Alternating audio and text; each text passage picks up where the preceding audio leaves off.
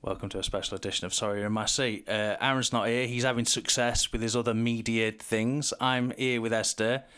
Looking very, very closely together at the microphone because currently only one is working. It's been a palaver, and I've not used that word very often. It's going to be a shorter episode, poorer quality. The chat's not going to be as good. The jokes are going to be a bit flat. The chemistry between the co-hosts is going to be terrible. Non-existent, you could say. You're welcome.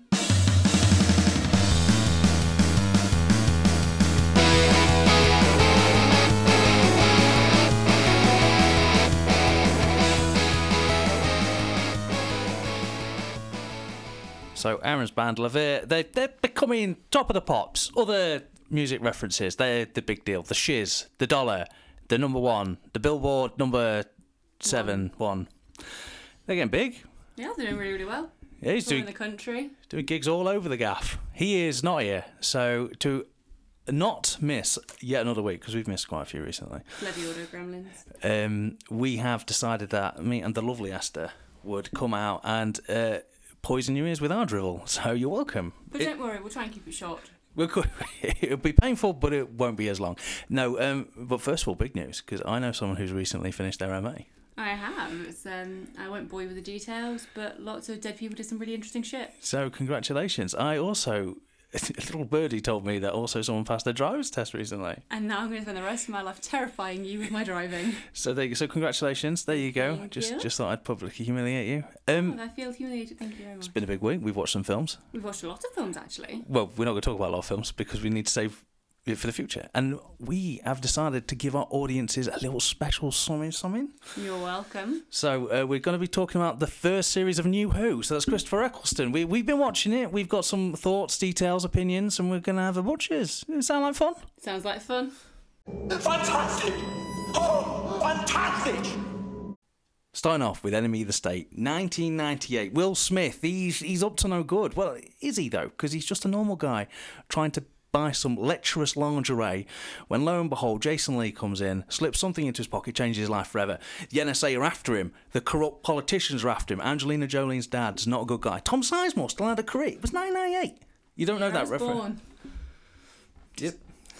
So Well, right, so obviously this is a huge film of mine. I love it. We've spoken about it in the Gene Hackman episode. I've even spoken about it in the Will Smith episode. It's the coming together of two polar opposite acting styles. You've got Gene Hackman, the Hackinator, one of the best actors of all time. And you've got Will Smith. He's around. He's charismatic. He's got great skin. He's got great hair. He's got great voice.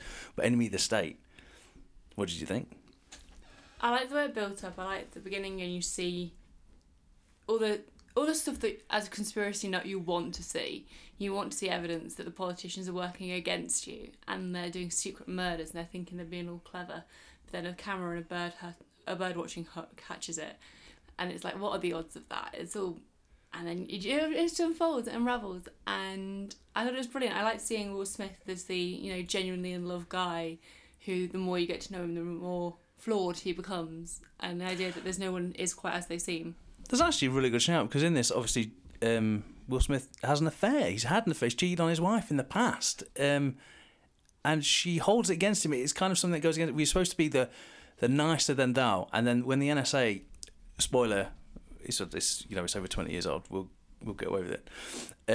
They start looking into him, and it's implied that he might not actually be as smart or as clean as you think he is. He's giving regular donations to his contact, but the contact is also someone he had an affair with, because he uses the private eye, only known as Brill, who's later discovered, played by Gene Hackman, in a great role where Gene Hackman is almost like a sequel to The Conversation. If you've ever seen The Conversation, which I know you haven't, Esther, because I've put it on the wish list, I believe it is on the BBC iPlayer. It's one of the best films of all time. It's Gene Hackman basically becoming obsessed.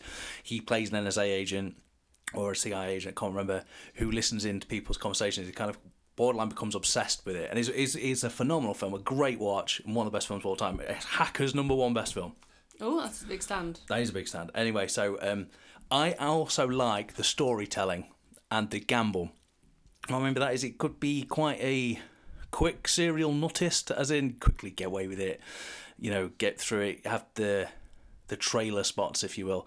But no, it's like the idea of at the beginning we meet the mob with Tom Sizemore, and then that later they play into it, a videotape, a missed meaning, Gene Hackman dressed up as a cop, the FBI. They're all interlinked in a... Interlinked, sorry. Did I say interlinked? You did, and I think that's a new word. Interlinked. They're all interlinked in a great... At the end, a symphony of chaos. Like, it shouldn't have worked. And I said that to you. It's like, I don't know what his plan is. Like, he goes in there. He doesn't have a... one. But then at the same time, they've been planning something all along. So there's a sense of, you can't make a plan because nothing's going to plan. But also don't worry because you've got a plan in the back pocket. Exactly. And also, great... He's got massive cast. So John Voight, Gene Hackman, Will Smith, obviously. But it's got Lisa Bonet, Jack Black, Seth Green. And I think Regina King. I love Regina King in most things. And I'm going to put her on the Paul Rudd list of doesn't age. No. Regina King does not age. It's 1998. She's looking as good as she does now. Regina King, Queen. See, this is when I think you're going to fall out of love with me, is that when I first saw Regina King, I was like, oh, that's the waitress from Cinderella Story with Hilary Duff. This is one of the many reasons why I've fallen out of love with you. Shackled together by the whimsy of middle age. There you go. There we have it. So, But no, powerful. I think it's the only thing way you can describe it. She's a very powerful force on the screen. And she commands it. So you were... Your new time to this film. This was your first time watching it. It was indeed. It's on Disney Plus. We should mention for any listeners out there that want to go check out a film that I've recommended definitely for the third time now on this podcast. But is it an Esther recommendation? Oh, hell yeah. Yeah. What kind of mood do you have to be in to watch Enemy of the State on Disney Plus, starring Will Smith and Gene Hackman? So to watch this movie, James created a wish list of movies that all seem really dark and serious, and you've got to be in the right mood to watch them. No, I didn't. You did. No, I didn't. This wasn't on that list. The list you're referring to is when you have to be dark and serious. We watched A League of Their Own. If you want to be a dick about it, that's the film that we did. You were just in the mood for something a bit different, is what you said. That's when this film came. Okay, well, either way. You said you were in technically you said, I'm in a 90s kind of mood. I don't know those movies. Pick one. And it was between this or Dead Rising, which I said to you was the first bad film that was kind of laughable bad that I'd ever seen. I think you got 15 minutes before you turned that one off. It's crap. It's not as funny as I remember growing up. Dead Rising's about killer worms from the spoilers. It's a shit film. Oh, Famke Jenkins in. She was in the X-Men. She had a career. It was the 90s. Yeah. Well, maybe these people have a resurgence. They'll listen to this podcast and be like, fuck it, I'm going back on the screen. So you recommend it if you're in for a bit different? Yes, definitely. It's one that you watch it and you have to think as you're watching it, but you're not having... It's not too serious. It's not samey. It's a genuinely good watch. So then, still in your 90s binge, you wanted something a bit different. You wanted something a bit more. You said, I've heard so much about the film Fight Club that you wanted to give it a ganders. Well, all I ever bloody heard about it was that you don't talk about it. And I thought, oh, great, so it's just going to be an action film. Let's get it off the list. I know I should watch it. And it's just going to be people beating each other up for a bit. And then someone has a revelation that they can fight better. And I thought that was basically going to be it. But, oh, was I wrong? So do you genuinely think it was the film Rocky? Which is about like an underdog who wins the boxing championship. Do you think it was something akin to Rocky? 100%. My going into it was, you don't talk about it. It's an underground fight club. They fight. End of story. I wasn't expecting a plot. I've got a question for you. What's Fight Club about? You don't talk about Fight Club. Good girl. Well played. Edward Norton, Brad Pitt, Helena Bonham Carter. Love her. Gerard Leto. And I'm going to tell you now, one of my favourite castings, secondary characters of all time, is old Meatloaf. Oh. Meatloaf gets a lot of stick, so does Jared Leto. It was a period where Jared Leto was one of the best character actors. He threw himself into roles. I loved him in the film called American Psycho because I hated him so much. I was really glad when Batman went at him with an axe. That's true. That's what happens. But it's great. I think Meatloaf was fantastic. There's Bob. Oh, Bob. So Edward Norton plays a unnamed character who basically has lost his way in life. He lives in an IKEA textbook. He gets everything because he thinks he's supposed to. And then one day, with a chance meeting, he meets Tyler Durden, a rough and tumble. Is that right? I don't think that's right. The alternative cool. Like he's not rich, but he doesn't need to be rich. You know, he owns it. He finds pleasures in I don't know, like pulling the thread. You know, doing the wrong thing. You know, he pees in soup. So he lives what he can to be unconventional. Everything that he's not meant to do, he's going to do it just because he can. He's the definition of fuck it, why not? He steals fat and sells it back to the fat asses. She's just bloody genius. Peas in soup, interslices penises in children's fix. David Fincher is having fun with this. Do you like Tyler Durden? I don't want to, but I do. See, so this is actually based on a book, and when people say, "I really like Tyler Durden," I always get his name wrong. No, it is Tyler Durden. The author's like, you're not supposed to like him. He's morally reprehensible. He puts penises in children's films and peas in soup. You know, he's not a good guy. At no point he's supposed to. It's the disenfranchised mind of the modern man who and as a man, it doesn't really. I've never really wanted to beat crap out of someone, you know, just because to prove my manliness, or stare at people in the gym and, you know, think, oh, that's what you think a real man looks like. There's a very anti-toxic masculinity message to this weird film that has layers, but at the same time, really doesn't need to have layers. So I think with Tyler Durden, he's all the things that you wish you could do, all those things you have a slight thought in your mind, and the angel on your shoulder says, don't be a dick. He even says that, doesn't he? He says, I fuck like you want to fuck, I am who you want to be. And let's be honest, he shaves his hair, and he still looks cool. But then he gets Brad Pitt. But if you were Edward Norton, you'd also kind of want to be Brad Pitt. Well, exactly. And it's, no. So I wasn't expecting a plot with this, I wasn't expecting a story. And you're watching it, and you it makes so much sense. So you've got Edward Norton, who is the by-the-book guy, and he meets the anti-book. He meets the movie. Movies killed books, famous. And the adventure they go on, it unravels, and I think Helena Bonham Carter's character is so interesting, and I love the relationship she has with the unnamed character, because they challenge each other, but then they're so similar, and then they repel each other, and it's that dynamic relationship of, these people are terrible.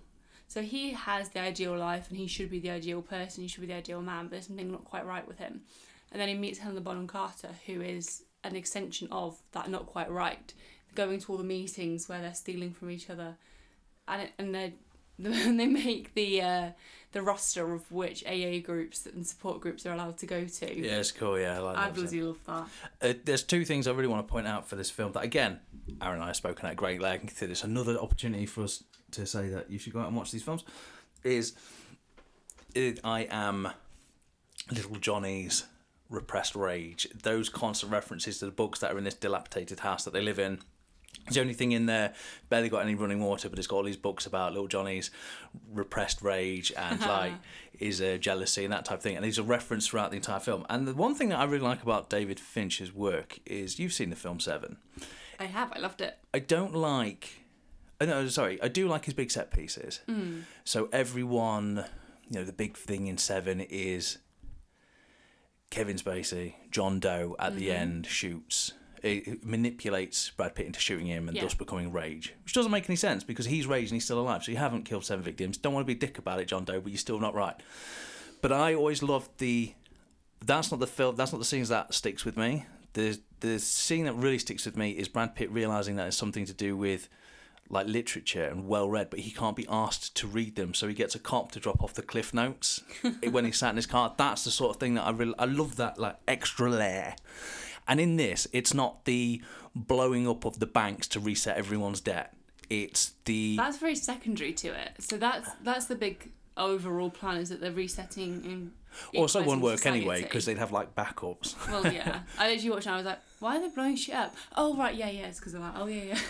To me, it's actually the scenes where he gives them homework to go out and start a fight, and it's where the guy's spraying people with hoses. It's those 30-second snippets of David Fincher films that I absolutely adore. Even going back to... What about when Bob's trying to pass the test to join the crew? Yeah, and he leaves. But then when you look back on it, it's Tyler Durden that does that. You know, who has a go at him. It's not a different character who brings him back. It's like, Bob, what are you doing? You big knob. Fight Club, recommend?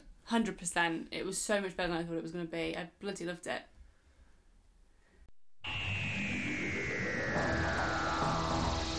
Doctor Who originally aired in 1963 and was the BBC's attempt at a big, grandiose science fiction series that would follow the adventures of a Time Lord called the Doctor as he took a band of merry young humans around historical places under the guise of an adventure, when in reality it was more of a historical programme. William Hartnell was the first interaction of the first Doctor. However, as age got to him and he became older and more, not as nuanced as he could have been, the decision was made, but as an alien, they could rewrite and recast the main actor, and so we had Patrick Thorburn as the second Doctor in 1966. This would carry on for several, what they would later refer to as regenerations, and lots of historic and creative aliens were brought in as villains, including the Daleks, which your parents and your grandparents were terrified of, despite the fact that they look shit. However, The 80s were not the best of times, and Sylvester McCoy, the Seventh Doctor, was the Doctor that killed the franchise, despite the fact he was one of the best. Anyway, I'm not going to get into it. What would happen now was it would sit in the ether, waiting to be reborn, regenerated. And we finally got that in 1996 when Paul McCann took over for one episode with Eric Roberts, and it was terrible, but it doesn't matter because lifelong fan Russell T Davies, since the 90s, had been having a go, knocking on that door, chipping away at the BBC to bring it back. And in 2005, with the casting of Billy Piper and Christopher Eccleston, he got his wish. Russell T Davies had brought back Doctor Who. If you are an alien, how come you sound like you're from the north? Lots of planets have a north. So, Doctor Who has a very special place in my heart because I quite like you. And Doctor Who's the first thing you and I ever spoke about. Yes, after you took over a manager's meeting and went all guns blazing, we then went into the office and talked Doctor Who for about an hour, pretending that we were actually doing our work. And one of the first things I ever bought you on your birthday was a little blue book, which was obviously in the shape of a... TARDIS. Of the TARDIS. A TARDIS. The TARDIS. Hey, there are multiple. There are. I always liked the convertible that the Master had in one series. There you go. Boom. Boom shakalaka. So, Doctor Who has a special place in our hearts. I remember the British press, they hated the BBC for bringing it back. They thought they'd run out of ideas. They thought Russell T Davies was a knobhead and Christopher Eccleston was just some punk from the north. The north! Sorry, I had to do it. And they were wrong because, it's several times later. We've had several regenerations. Christopher Eccleston, Russell T Davies, Billy Piper, they did it. Well, I think you had to be very careful when you were bringing in the first team because it had to be people who could take something silly and something that had, pretty much paper mache in the previous years. Exactly, that's a good shout. I mean, if you think about the Cybermen, if you look at the history of them, in one of the episodes to begin with, they bring in the history of monsters. So you walk down this futuristic museum and there's Dalek bits and... You're talking about the episode Dalek? Yes. Yes, right. And in there you see one of the Cybermen heads. And that's the sort of thing they were up against. It's a good point. It looks comical, looks jovial. And you had to make it serious enough to survive in 2005. My dad, though, seriously, he told me when they bring it back he hated the Cybermen. And then as a 2000 audience, we saw that and went, idiots. Yeah. Absolute idiots. But then, Steve Moffat, Russell T Davies, they made statues terrifying. So there's a certain whimsy on a Saturday afternoon that terrifies kids, and that deep down we're also a bit terrified. I tell you what, watching it now as an adult first, so I was about 7 when it first came out, and it was a big deal. We all sat around the telly as a family, and we watched it, and I remember watching, thinking, I'm going to be well grown up, I know how to use catch-up on telly. So I watched the Weeping Angels episode, which I know isn't this series, but I watched it with my family, and then I watched it the next day on my own, and it scared the bejesus out of me, because it's a 2-parter, and that fear as a child, not knowing what's going on, and then watching season 1 again as an adult now, it's really bizarre because all the innuendo and all the adult jokes completely went over my innocent 7-year-old head. Russell T Davies' skill is in rewatchability. You'll watch things like Queer as Folk. They did this thing with Christopher Eccleston before, and it was about Jesus Christ being reborn into Manchester, and it was. I remember he made it sunny at the City of Manchester Stadium. It was Christopher Eccleston playing Jesus. It would be. I've got to say that we'll get towards it in the finale. Something happened, and the relationship that was once very strong between Russell T Davies and Christopher Eccleston broke down.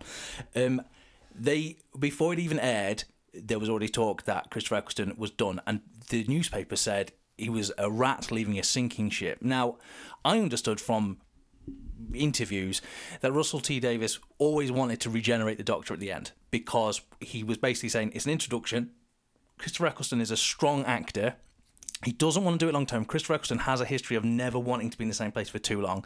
He'll do a film and then try and do a rom-com, and then he'll do an action, and then he'll do a horror. That's Christopher Eccleston. His power comes in really strong drama stories. The bit different. He's never going to be an A-lister, but he's going to give you a great performance. I love Christopher Eccleston. Christopher Eccleston might have been the greatest choice to bring back Doctor Who. And there's one thing in this country, Esther, I reckon, and this is genuinely true, that if we decided who Doctor Who was based on a general election, there would be more votes than there are in an actual general election. We care in this country more about who is in the TARDIS than who is in the fucking palaces of Westminster. That's the country that we want. Cup of tea, we want Doctor Who, and we want it in that order. See, my favourite thing is that, obviously we're in a very, very political time at the moment with everything that's going on. But nothing will be as political as when they threatened to release the Doctor's name, and there were marches around London and all around the country. People marching, we do not want to know the Doctor's name. Exactly, and it's something inherently British that in the 60s we loved, the 70s we loved, and in the early 80s we loved, and we just fell out of love with it. But we're back, and there's a loving. There's been several. I still think the best Doctors have been in the most recent years. We're going to start off with season 1 of New Who. Going to tell you now, not a big fan of classical Who, very hard to get hold of. It's hard to get a hold of, and also I feel like you need to be introduced to it. You can't just go and watch it because you're like, oh, this is ridiculous. You have to be in the right mindset and you have to have that right level of whimsy. Maybe a glass of wine. Originally, our plan was to start from season 1 and start with The Unearthly Child, not on BBC iPlayer. So we can't start that. We've decided to start a New Who. I love saying New Who, by the way. I love it. Some people hate it. I love saying New Who because it sounds like Woohoo. That's the kind of child I am. That's what we're going. So we're going to kick off now. Christopher Eccleston. Thoughts, feelings, opinions. We first meet him in the episode Rose, where he famously says run, sets the tone for New Who. I think it's the sense he's got that sense of adventure and everything is a possibility. The world is open, and you're introduced to Doctor Who not through Christopher Eccleston but by Billy Piper because you are the viewer. You don't have any of this experience, and for a lot of people watching Who for the first time, they hadn't seen classic Who, and it was this new show in 2005, creating new audiences. And they didn't know the lore of it. And also, because they've brought it back after such a long period, Russell T Davies addressed that. He said there's been a time war. This is a new Doctor. This is a new series. Oh. And Rose with Eccleston means that you can go through and figure out what's happened. You learn enough of the back lore to be able to understand it. But you're also asking questions all the time. Also learn later, more in Capaldi's time and Matt Smith, that the reason he's probably drawn to Rose is because he is Rose. He's the Time Lord equivalent. Rose can't hold down a job. She's an underachiever. She seeks for adventure. She wants for it. We find out later that the Doctor stole his TARDIS because he didn't fit in Gallifrey. He didn't belong. He wanted to do something different, go against the grain. So in it, he finds a compadre, a friend. And I think that's probably where I really like this. I love the strength, and there's something that's undeniable, the chemistry between Christopher Eccleston and Billy Piper. And I never give Billy Piper a juice because I was never a big fan of that. She did a song. I knew you were going to bring us a song. I hate the song. Do you know what? I love You love Friday by Rebecca Black. You can't do because you want to. I love annoying songs, and I've got a special gift. My Doctor Whoian gift is getting songs stuck in people's head. Jason had never heard the song Friday by Rebecca Black. I worked with Jason. By the end of that day, Jason was singing Friday by Rebecca Black. I do it. That's my gift. Cannot stand because we want to. If it gets in my head, I'll throw myself under a train. And yet you make me think about Ebenezer Good all the time. It's your fault you fell in love with me. It's your own fault. Anyway, so their chemistry is undeniable. Let's look at the theme music. I love a music. I've just played a little. Murray Gold's got it, mate. Murray Gold has it. One of my favourite memories. And again, for me, Doctor Who is very much a family thing. It's something you all sat around together and watched because you had all the different generations wanting to watch it together. And we went to go see Doctor Who at the Proms. I'm jealous, very jealous. The music was just incredible, and the feeling and the atmosphere, because Doctor Who brings together a very family-oriented vibe and a very nerdy vibe, and a space where that's completely okay. You don't have to worry about you got the latest mascara or you're wearing the newest clothes. You're there because you love a guy who runs around with a solid screwdriver, so he can't, like Captain Jack, create a door out of nothing, but he can. That's right, special guest. If you can hear that, the ice cream man. The temperature is nearly zero, but come hell or high water, the ice cream man will always show up. Represent Joe Ices. But no, so the Doctor always has a special place in our heart because he never tries to be the best. He is the best, and sometimes he's cocky about it, but at the same time he's also got the vulnerability that makes you follow him all the time. There's something that's going to come up now, and I'm going to mention it now because I think it's more important. I feel like the next Doctor that comes up, Tennant, is everyone's favourite Doctor. And one of my criticisms is that he knows the answer to everything. What I love about Eccleston's Doctor, he doesn't know the answer. We first meet Rose, he doesn't know where the transmitter is, despite the fact it's really obvious. It's the London Eye. It's a chance to get the London Eye in there. Damn straight the BBC, we're all over that. But his constant doesn't really know what to do. He's reacting, and that's something that misses from later Whovian episodes. It's like, I hate the Doctor knowing everything. Where's the peril? It's space. I know this. It's like, no. I really like this Doctor grounded, recently regenerated as well. Looks at himself in the mirror, says, ugh, these ears, that kind of thing. Love that. I love the backstory. You mentioned the Time War comes up. Great. We're not going to mention Noel Clarke. He's a character in it. Mickey. Mickey is a boring character that needs to ground Billie Piper in some sort of reality for later. I think Later on in the series, you need a reason for why she might want to stay, or for people to keep her there. Noel Clarke's done some horrible things. We're moving on. Jackie Piper, the mother, though, that's a mother. Why, Terrible. Jackie, what did I say? Jackie Piper. Jackie Piper. I like Jackie Piper. I keep with Jackie Piper. Jackie Piper, a terrible woman, great mum. Like you'll get a job down Asda. She's having chips for dinner. I think Doctor Who's given me some sort of neuroses about getting chips, because they make such a big deal about, what you can do, go home and eat some chips. That my family should we go to the chip? I was like, no, we need more from life. We can be more. So we start off with Rose, and obviously Rose has an encounter with the Doctor, goes away, meets a gentleman on the internet. Clive, I've told you about this. So he's got pictures of Doctor Who in other adventures on the Titanic, or a painting, or a drawing from an African tribe type thing.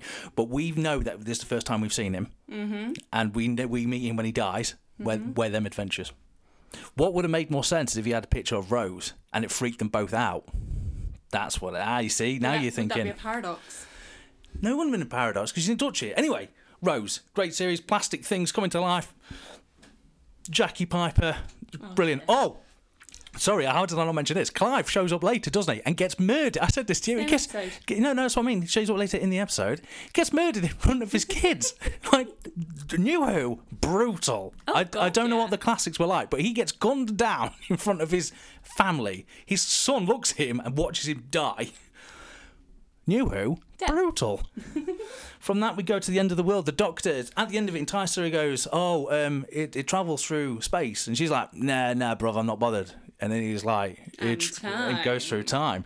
She drops Noel Clarke like that. She dropped him quicker than a nasty habit. And that horrible song she should have dropped. Anyway, she goes to the end of the world. We meet Cassandra, the world's last human, though she turns out she's not. Can I just say, brilliant villain. I know, I love that. And she comes up in later episodes. Lady Cassandra, sorry, I can't remember what I said. Did I say Camilla? No, you said Cassandra. Oh, okay. Well, that now it's taken on a weird vibe, hasn't it? It has now, yes. So I love her because she's so vain. She's so frivolous. Zoe Wanamaker voices her and does such a great job. You can almost see that Karen-style hair on this paper-thin skin monster. Well, everyone wants to be a bit thinner, don't they? She's having a blood bleached. Oh. Really like this as well. This is where you find out about the Time War. So the trees that have evolved from the planet Earth recognise Doctor Who as a Time Lord and say, basically, I thought you were gone. Last time we saw the Time Lords, Gallifrey, they were a big deal going around, swinging their dick in interdimensional troubles, but now they're gone. Time War, the last war, went up against the Daleks and wiped each other out. There's only one survivor, one man, Doctor Who. Do you remember Doctor Who had to kill everyone? It's important to remember this. Doctor Who wiped out everyone, Time Lord and Dalek alike. There are no Daleks or Time Lords left, ever. Remember this.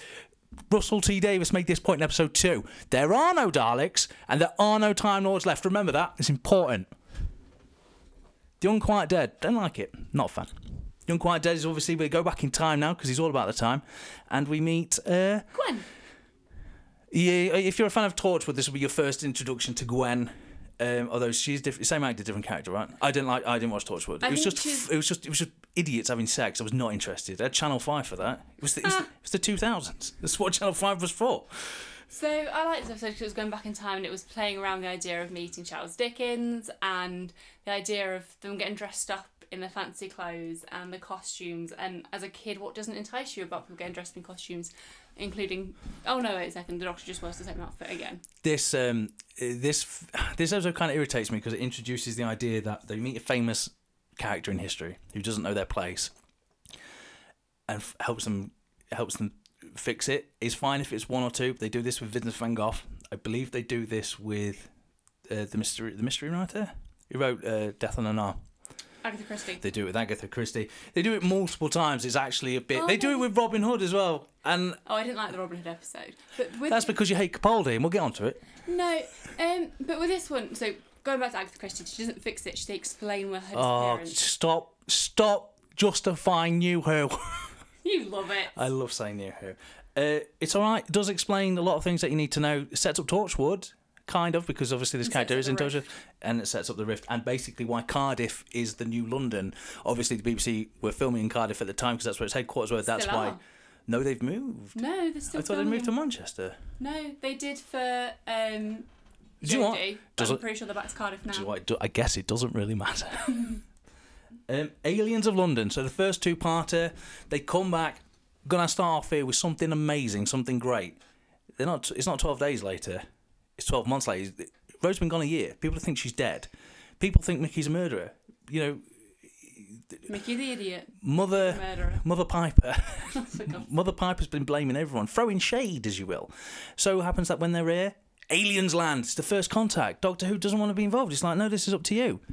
He can't stop his Time Lord brain from getting involved. Turns out it's a pig. What's that about? Turns out there's aliens in Downing Street. I think this is just fun. I think this was a lot of fun. It was fart joke central. It was people running around in fat suits, and I mean, not even the actors are that big. That's so funny now. But they just go around and they peel their head off, and you hear this like nauseating electric sound, and the lights go, and it's a bit magical, isn't it? But every time it gets a bit scary because the world's going to end. Don't worry, they just fart. There is a reason that you needed to have this episode, though, because Doctor Who, this isn't a reboot. This is a continuation. This is where people... Doctor Who says, there's a room full of really important people that I need to be in. Members of UNIT, the people he used to work for. So you now need to get rid of these people because you're starting a new timeline. You've managed to get rid of the Daleks and you managed to get rid of the Time Lords. Remember that. There are no Time Lords, there are no Daleks, but they don't exist anymore. So now you need to get rid of UNIT, otherwise you can just go to them. So that's what this episode does, removes UNIT. They die in that room with the Doctor. The Doctor's the only one that survives. And then you have aliens. And what's really good is here, the aliens want to sell Earth. They're commercial developers. Love that. You can't really blame that because that's basically England 100 years back. All right, history. Got to mention Penelope Wilton here plays Harriet Jones. MP for Fly Down North. Loser. Lots of computer-generated imagery, which does not age well. Oh, but that's why it's so beautiful. Which I agree. It is part of its charm. Two-parter ends with the Doctor making a promise that he'll always protect Rose, despite the fact he did just launch a tactical missile at her, as is the Doctor's From a computer in someone's bedroom. Mickey is able to access all of Earth's defences, which is a bit weird, but don't worry, it happens again in better episodes, so... I'm really glad that worked. Those were in terrible last words. And I'll be honest, what follows next is, I think, probably one of the best hours of television I'd seen in a while. We're talking about Dalek, where he comes across the last surviving member of the Dalek race, hidden away in a vault, controlled by a terrible businessman. And I don't think the businessman's necessary. I know you need a storyline for why he's there, and you need to put human lives in the way of it. But if you removed him, and I don't know how you'd do it. I'd be quite happy for him to have died in the episode. Yeah, he does. He kind of gets his comeuppance, but then you're introduced to Adam, another member of the team who joins. But that's not the acting. The acting is the Dalek and the Doctor. The Doctor terrified that there's just one remaining.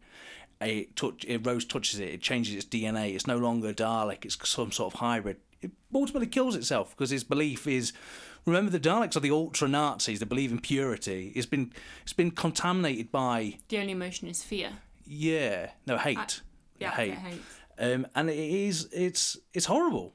It's absolutely a horrible episode, but really good. Makes you think. A powerful Saturday 7:00, and you're sat there thinking about what it means to be. It is. I cannot stress enough how much I love it. Horrible sporting cast. Absolutely hate Van Pasten or whatever his name is. The guy who owns Van Stan. No point of him.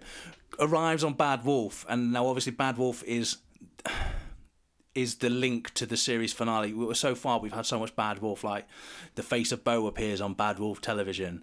You've got Bad Wolf landing now. Gwen's like the big bad wolf. So you've got Wolf. They're all bad. They're not good for you. They're bad. Anyway, it's thrown down your throat. This another companion, Adam. Oh, I can't be dealing with him. Arsehole.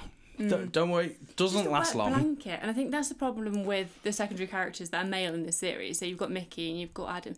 They're just wet. And I think part of that is, the women empowerment of Rose says that she goes out and does it. She doesn't want to be stuck at home like a mum. She says there's a world out there. There's multiple worlds, different timelines, whole universes, and all of time and space. I want that. I'm going on the adventure. I'm going to have to stop you there. There's not different dimensions because that's the one thing they're not allowed to go into because it's the one thing that they've written out. With the existence of the Time Lords being gone, they don't actually travel into different dimensions. They only do it once in New Who, and it's one of the worst episodes. There we go. See, that did happen. All right, dickhead. The Long Game. So the next one after Dalek. Well, let's be honest. I think Dalek is one of the best. The Long Game is shit. It's shit. You say this, but it's one of the ones that stuck with me longest because in my family we weren't allowed to watch reality TV. We weren't allowed to watch soaps because bad moral guide and all that shit. But this one's about the news. This one's about all the different channels. Yeah, but they're all news based. Well, are they? They are news based. No, that's you're getting confused. That's the series finale. That's not now. This is when they travel to Platform 5 first. Shush. And we get what happens later is you get a big British actor as a villain. That happens quite a lot. You get it later with. I know you don't. Let's not forget that episode could come up next week. Next time we do this, so let's not talk about that. We get Simon Pegg. Simon Pegg is the villain. I love Simon Pegg. He basically, Doctor Who takes Rose and Adam here to this future because it's supposed to be the big and bountiful human empire. Turns out humans, bit shit. Yeah. They've installed an overlord who's basically controlling human development. A secret overlord, though. Secret overlord, obviously. And then... The mighty Jagrathas. Sometimes I love you even more, and that was one of those times. You're welcome. Bit of a pleb. Adam turns out, gets a computer installed in his head, which is just a simple click, which I still don't understand as I was talking to you. If we're going to rip apart the logic of Doctor Who, they come to the future that they can install a computer in your head, but they can install it so anyone can open it. Like, if you click your fingers... No, you say it's default, but at the same time, shouldn't it be standard? I deal in privacy matters at work. It shouldn't be that easy. You don't click your fingers and have access to someone's head. No. Stop sticking up for this. Let me stick up for it. So... He goes into the surgery and basically she's the greatest saleswoman of all time. He walks in and is like, oh yeah, what have you got? And she's like, well, you've got no credits, you can have everything. So just goes ahead and does it all. He doesn't know the charges because the doctor has changed his credit. He can get whatever he wants. But she installs the chip into his head, opens it up, he gets all the grand stuff, and he says, we've put you on the basic setting, which is click to open your head, change at your time, and then that's when he realises that he's motherfucker fucked up. Yeah, so it basically tries to change the future by downloading the history, so he can, and then he phones his mum back in time because you can do that, time and space and shit. Sonic screwdriver. Okay, and he does that, tries to change the course of human history. Doctor's angry, saves the day, sends him home. Blows up his phone. Pack lunch. He's not happy, and I really like that. There's Doctor Who, no second chances. I like that though. I think you need it because otherwise he could very easily be a soft touch. And that's the thing with heroes is that. The Doctor's not a hero. He saves people, but he has to make sacrifices, and he won't shy away from that. A low point for New Who for me. Probably the weakest episode. No, actually, I don't like Charles Dickens' episode. I'm going to tell you now, though, you got 3 contenders for some of the best Doctor Who episodes of all time. Starting off with Father's Day, a film I didn't see when it originally came out because I think I had rugby, and I only saw it a few years ago when I was rewatching New Who. So Rose Tyler's father died. Died on his own, got hit by a car. Rest in peace, Pete. Rest in peace, Pete. She goes back in time because she doesn't want him to be alone this time. She's too scared, so she basically just watches. She just watches her dad get run over, which is pretty fucking dark, and he dies. So she's like, "Shit, probably should have done something." She goes back in time again. This time she's going to be with him. She's going to be there when he dies. No, fuck that. She's going to save his life. Saves his life. Blips out. Doctor Who's not happy, and this is where we get. Because the Time Lords aren't around anymore, it's not easy to fix these type of situations. Basically, they fucked up. These creatures called Reapers start coming and start sterilising, destroying them, basically eating up. Hide in the church because they've got history, take longer to break down. TARDIS is working a way out of creating this new timeline, but it's not as easy. Rose can't touch Rose, though, because obviously Rose is a child in this universe. Paradox. Rose can't touch herself. Dear Lord. So she's in there, she's meeting her dad, she's trying to... I mean, it's hilarious when Jackie's like, oh, you got another blonde home, and you realise his dad that's been the perfect dad in her mind actually was a bit of a scoundrel. There is a moment where he realises, like, that she's Rose, because she told him, I'm Rose, but then realises it's her daughter. And there's this really powerful moment where he's like, tell me what I'm like in the future, and she tells him, you're a brilliant dad, you're there for me.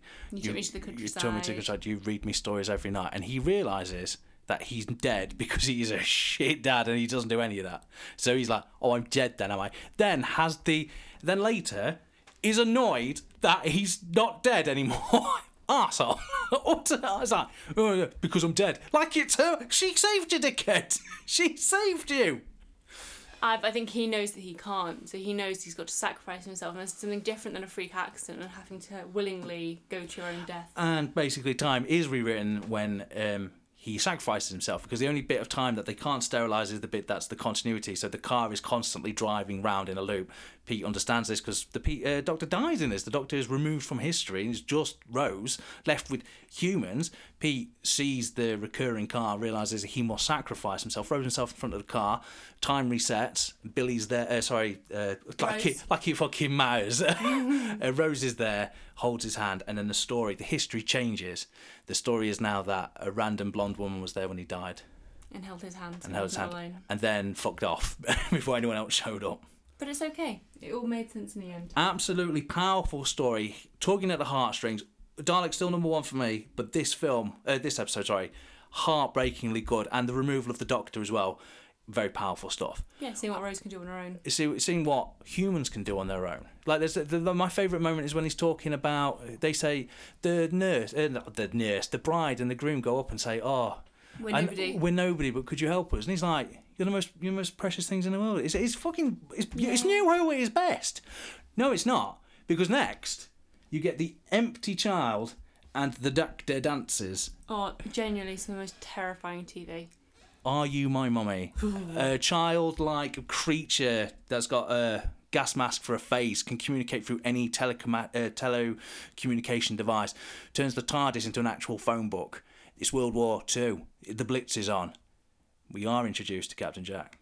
Well, hello there. Are you a fan? Oh, massively.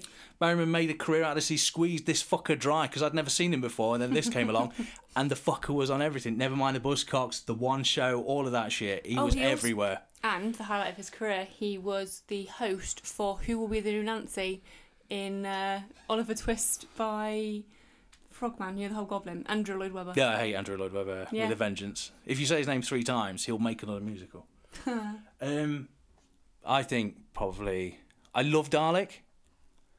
No, I still point Dalek number 1. These are 2 and 3 though. These are brilliant. I think because it's got so many layers to it, with Nancy in this one not singing, don't worry, and what she does for all the children of London, and the fact that there's that sense of camaraderie throughout the Blitz. There's little jokes that you don't understand when you're a kid that you go back and you watch and you're like, oh, that's what she's insinuating. That's how she manages to get all the food from the man's table. Yes. The Doctor dances itself is a reference to the Doctor having sexual relations as well. It's a whole thing. We're introduced to Captain Jack as well, who is bisexual. Yep. Or, and this is a really good way of putting it, he's not bisexual, it's the future. The man has evolved. He just likes it. He likes a bit of everything. And to be fair, he's a handsome man, he's quite charming. He can get it. Oh, God, yeah. Get a great dynamic now. And now I know what you were talking about earlier, weak male secondary characters. And this is the one exception. One exception, Captain Jack is fun to be around, he's fun to be with. Do you know what? And he's flawed, he's sexy, and do you know what? He knows how to dance. You're falling in love a little bit. I see it in your eyes. I haven't seen that way since you looked at Rory the first time. Stolen. Terrifying. Genuinely quite... Not terrifying, scary. Keep you on the edge. Not nice. Are you my mummy? Great resolve, though. Of the 2-part as well. And I can normally see where it's going. Didn't see this one coming. No. Didn't see this one coming. It's really good. Check it out. It's on BBC iPlayer. Think probably the best. Do you know The Muffin Man? The Muffin Man? No, that's not relevant. When you have a TV series, and I'm explaining more to the audience, but I'm going to explain it to you as well, in case you don't know. If you did know, I apologise for wasting your time. When you have a series, you always want to underrun the money productions on one of your shows. The reason you want to do that is because you want to save up for a finale where you use more special effects. So you always have a show, usually called a box episode in America. If you are talking about the TV series Breaking Bad, there's the episode The Fly, which is just Jesse and Walt locked in a room. All you're doing is the cost of the actors, which you already have to pay for the series anyway, the cost of the crew. No special effects, no extras. You save up that money, you use it in a later episode. What you've got now is you've got Boomtown. So the main cast travel back to Cardiff. So there's no special effects, it's Cardiff. They deal with one of the Slovene who's stuck around after last time. She wants to ride the Delta wave. So we've got a lower budget here. But usually when you've got a lower budget episode... You get more story. You get more story and you get more acting because it's more relied upon. The Doctor takes out the Slovene for dinner because she's been taken back home and it is the death penalty. Do you know what? It's one of the funniest scenes ever is when he's taken this alien to dinner. So it's 2 aliens at dinner in a fancy Italian restaurant. just trying to outwit each other at every opportunity. And she thinks she's so smart. She's like, oh, well, in times of deep distress, instead of being a female, can get a poison dart from her finger, and he just catches it like it's nothing. Yeah, he knows. Yeah. I will go. Can also expel it through the lungs. Thanks for that. And he's just, I love the fact that he's got breath freshener on him at all times. It's a good episode. It's a good tight episode. It's fine. It's needed. It's a smaller episode as well that kind of ends the Mickey romance. Don't worry, because they bring it back next series, which is kind of weird because they end it here. They kind of definitely end it. Mickey's with another girl and doesn't like the fact that he's constantly on call. This is actually setting up for their breakup to remove the emotional anchor. Mickey, that's what this is about. But don't worry, because in the next episode they completely undo that. So don't worry about that at all. Captain Jack's in it. They're saving up now. You can tell the 2-part finale is coming up. Relationships, and that's something that's important with Doctor. Is all different characters have a lot of strong relationships with each other, and that's what this episode allows you to indulge in. Gonna have to split them though, because the series finale is a 2-part. However, they are 2 completely contrasting stories. We've got Bad Wolf. They're back on Platform 5. It's 100 years later. Is the big, beautiful, bountiful empire of the humans in existence? No. Why? Because we've been sat on our fat asses watching, as Esther alluded to earlier, reality television, or a lot of it. And this is 2005. Big Brother, weakest link. I don't think they've made them in about 10 years. With the android. So basically the future now is nothing but game shows on 24 reality TV, constantly streaming, keeping the human race sat on their bums. We find out that the Earth is basically a hellhole. There's smog, the 24-hour smog storms. You can't go outside. You just sit inside watching television constantly. The Doctor is flabbergasted. He's in Big Brother. Sinian and Truzanne. Trini. I never watched it. Susanna. That one. That's the one. Fabricator. Every woman was very happy to see that show. I was meant to. So they're all basically in their shows. I think Billy Piper. Billy Piper does a great job of answering questions in the 2000 million future. She's really good. So she gets to the final. Yeah, she's in The Weakest Link, and they're asking her what the princess of the royal family is, and she hasn't got a bloody clue. So you've got this. What's happening? Anne Robinson is an android. She's a droid that you don't want to mess with. She's badass. She's got a laser. She'll shoot you if you lose. It's brilliant. It is a fantastic performance. Doctor realises that he's been put in there for a reason. Escapes. They all escape. They come see the controller. And for all the 90s kids, you're going to love this because Elaine the Pain from Tracy Beaker is back again as Elaine the Pain in Doctor Who. I don't think she's back. Is she? Is it Elaine the Pain? It's Elaine the Pain. Don't matter. She gets to come up in the next episode. Exactly. What happens is it's revealed that the controller is actually being controlled by an unseen enemy that basically doesn't give a shit what's on TV. They want the TV broadcasting 24 hours a day. And you can tell they don't care because there's 10 floors of Big Brother. So what's happened is the controller is actually a good guy and what she's done is she's hidden them in the games. So Jack and the Doctor try to find Rose. She passes. The android's had enough of her shit and disintegrates her. Doctor's not happy. Well, you wouldn't be, to be honest. You would be. He's distraught. They paid for the episode, the one over there. He's distraught. He's not happy. But it doesn't matter. He works it all out. It's not a disintegrator. It's a transmat beam. Obviously, it's a transmat beam, guys. Obviously, but where's it been sent? It's been sent to the other side of the moon. What? I haven't seen those ships in a while. I recognise them. It can't be. I wiped them all out for defos. Twice, because I killed the other one that was in episode 6. But did he? It's the Emperor of the Daleks is back with a fleet of Daleks because Russell T Davies loves going to that Dalek hole in the sky. He fucking loves it. First series, it has to end with the biggest threat to the Doctor. We are now heading headfirst into the parting of the ways, which is going to be your climax, your finish to the first New Who series. Christopher Eccleston's bowing out. Will Billy Piper stay with the series? Because there was obviously talk that she was going to leave as well. Is this the end of New Who? New Who was over before it even begun. The Daleks are back. The Emperor, blasphemous. He's found religion. And that religion is himself. Because he's fucking great. He's over the moon. What he loves is Daleks made out of Daleks. He even turned humans into Daleks. But he'll purge their cells, and that's what he's been doing for over 1,000 years. So when they came back in the first episode, they'd installed Jaffa Cakes. What was his name? The Mighty Geographer. Yeah, that one. So it turns out that the Daleks have been controlling humanity behind the scenes, basically to harvest all of them and turn them into a new army of Daleks. Which is quite clever, to be honest. It is quite clever. Daleks are scared of the Doctor. I liked that. Seeing that in a modern setting was good. They're like, you'll do this, and he goes, "No, you're right, fam." He says no. He's like, "Je ne pas." No, what's he say? Null pas. Null pas. Null pas. Disagrees. Saves the day. It's a very emotional episode. There's a lot happening, but actually there's not. Basically, this is what you'd expect. The grand plan is they're about to harvest humanity. They're about to destroy the world. The only thing that stands in the way is Doctor. The Doctor asks, "Why have you been bad wolfing me for 12 episodes now?" So what's happened is he realises that the words bad wolf have been following him throughout all his episodes, throughout all of his adventures, sorry.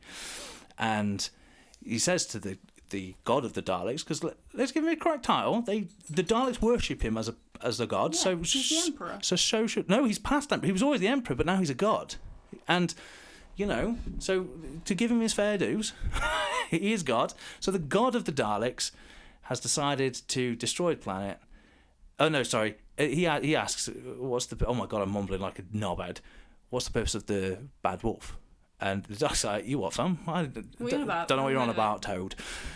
Doctor Who comes up with a plan. It's to use a delta wave to destroy all the Daleks. But it's going to take 3 days to do that. They only have 3 hours. But what if he doesn't refine it? Then he can do it and he can get it done in time, can't he? But he'll kill all humans.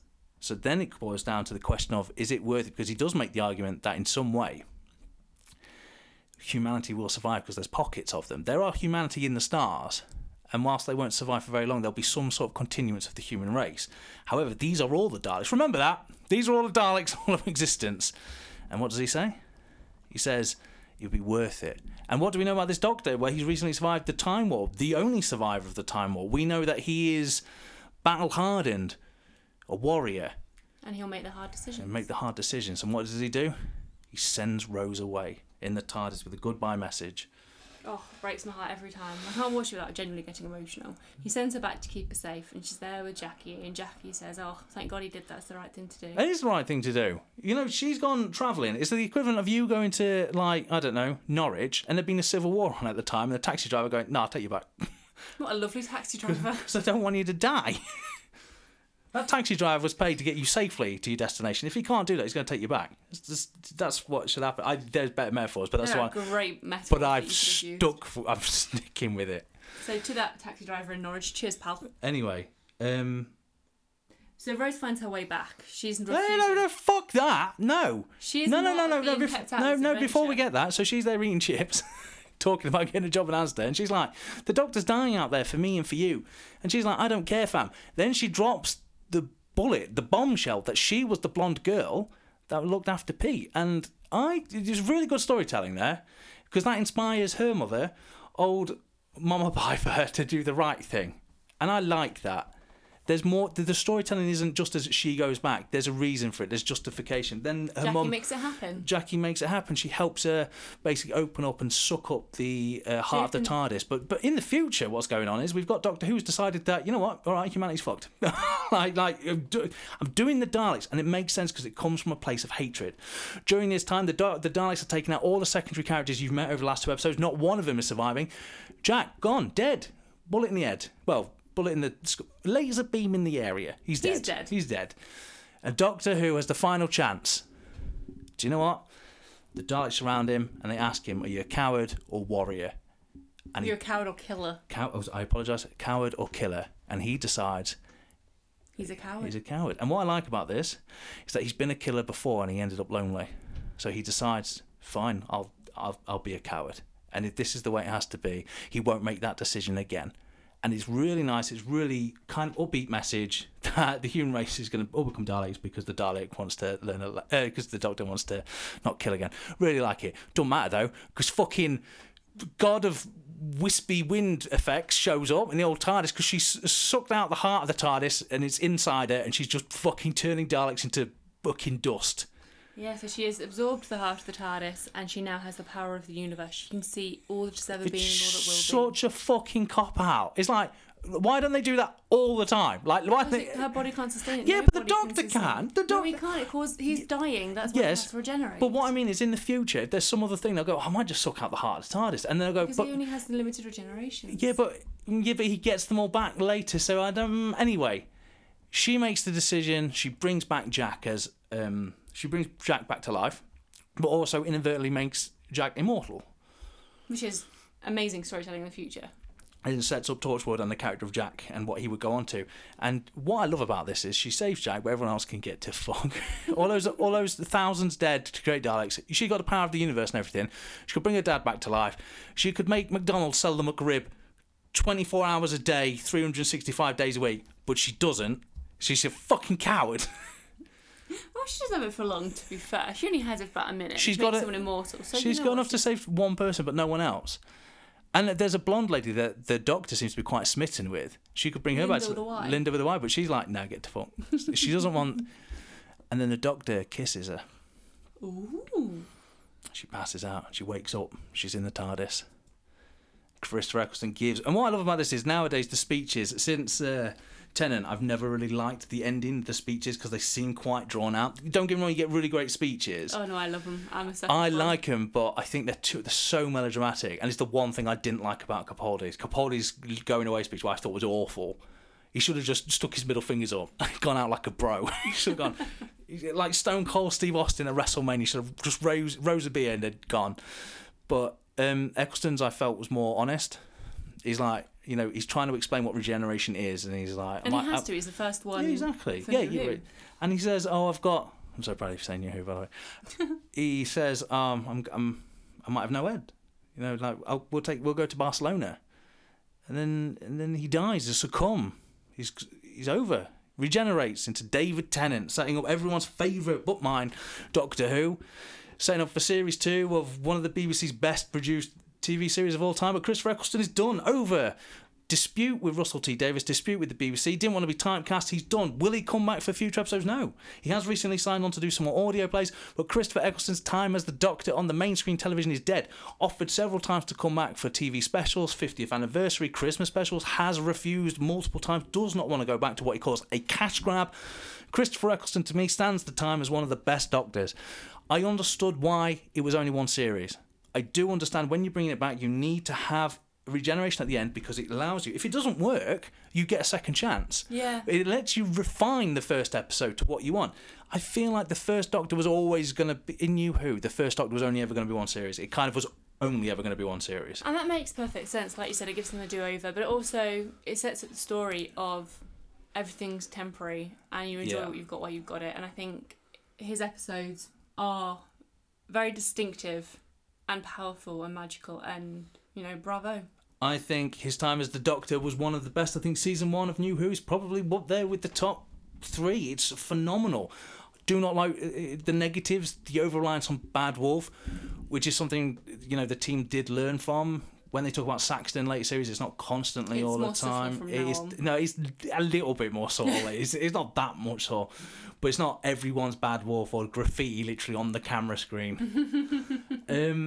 Christopher Eccleston's time as Doctor Who was short, but it was memorable and was a great casting choice. In the future episodes, Noel Clarke, Billy Piper, Mama Piper would stick around for Series 2. I think Christopher Eccleston's time is long forgotten. People don't recognise the time he put into it, the effort, the fact that he made Doctor Who cool again. Well, there was a whole thing during the 50th thing, you don't skip 9, because people would actually join Doctor Who for Tennant because, you know, his looks and all.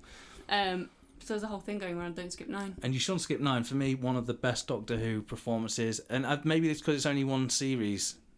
Did you ever hear about the series Firefly? A lot of people love it, but that's because it only had like a handful of episodes, and the argument is you loved it and it was the best because it didn't have time to be shit. Yeah. So if there was more series of Christopher Eccleston, would we have liked it? Maybe it's because it was only 13 or 12 episodes. 13. Because it was only 13 episodes.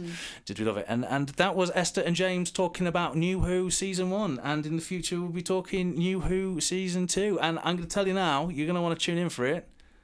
Because I don't like Tennant. Oh, God. He's going to get on his moral high horse. You have been warned. So, do you know what? We've spoken a lot there. The episode went a lot longer than we thought, so I think we'll probably end it there. I'm happy to do so. Okay, well, thank you for listening to this terrible episode of Just Esther and I. I want to thank Esther for being an awesome guest and just being an honest and gorgeous human being. And thank you for letting me ramble.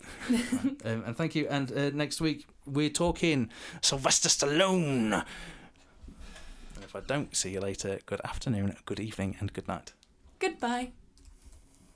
Mama, don't jiggle, jiggle, it falls. I like the way you wiggle, wiggle, for sure.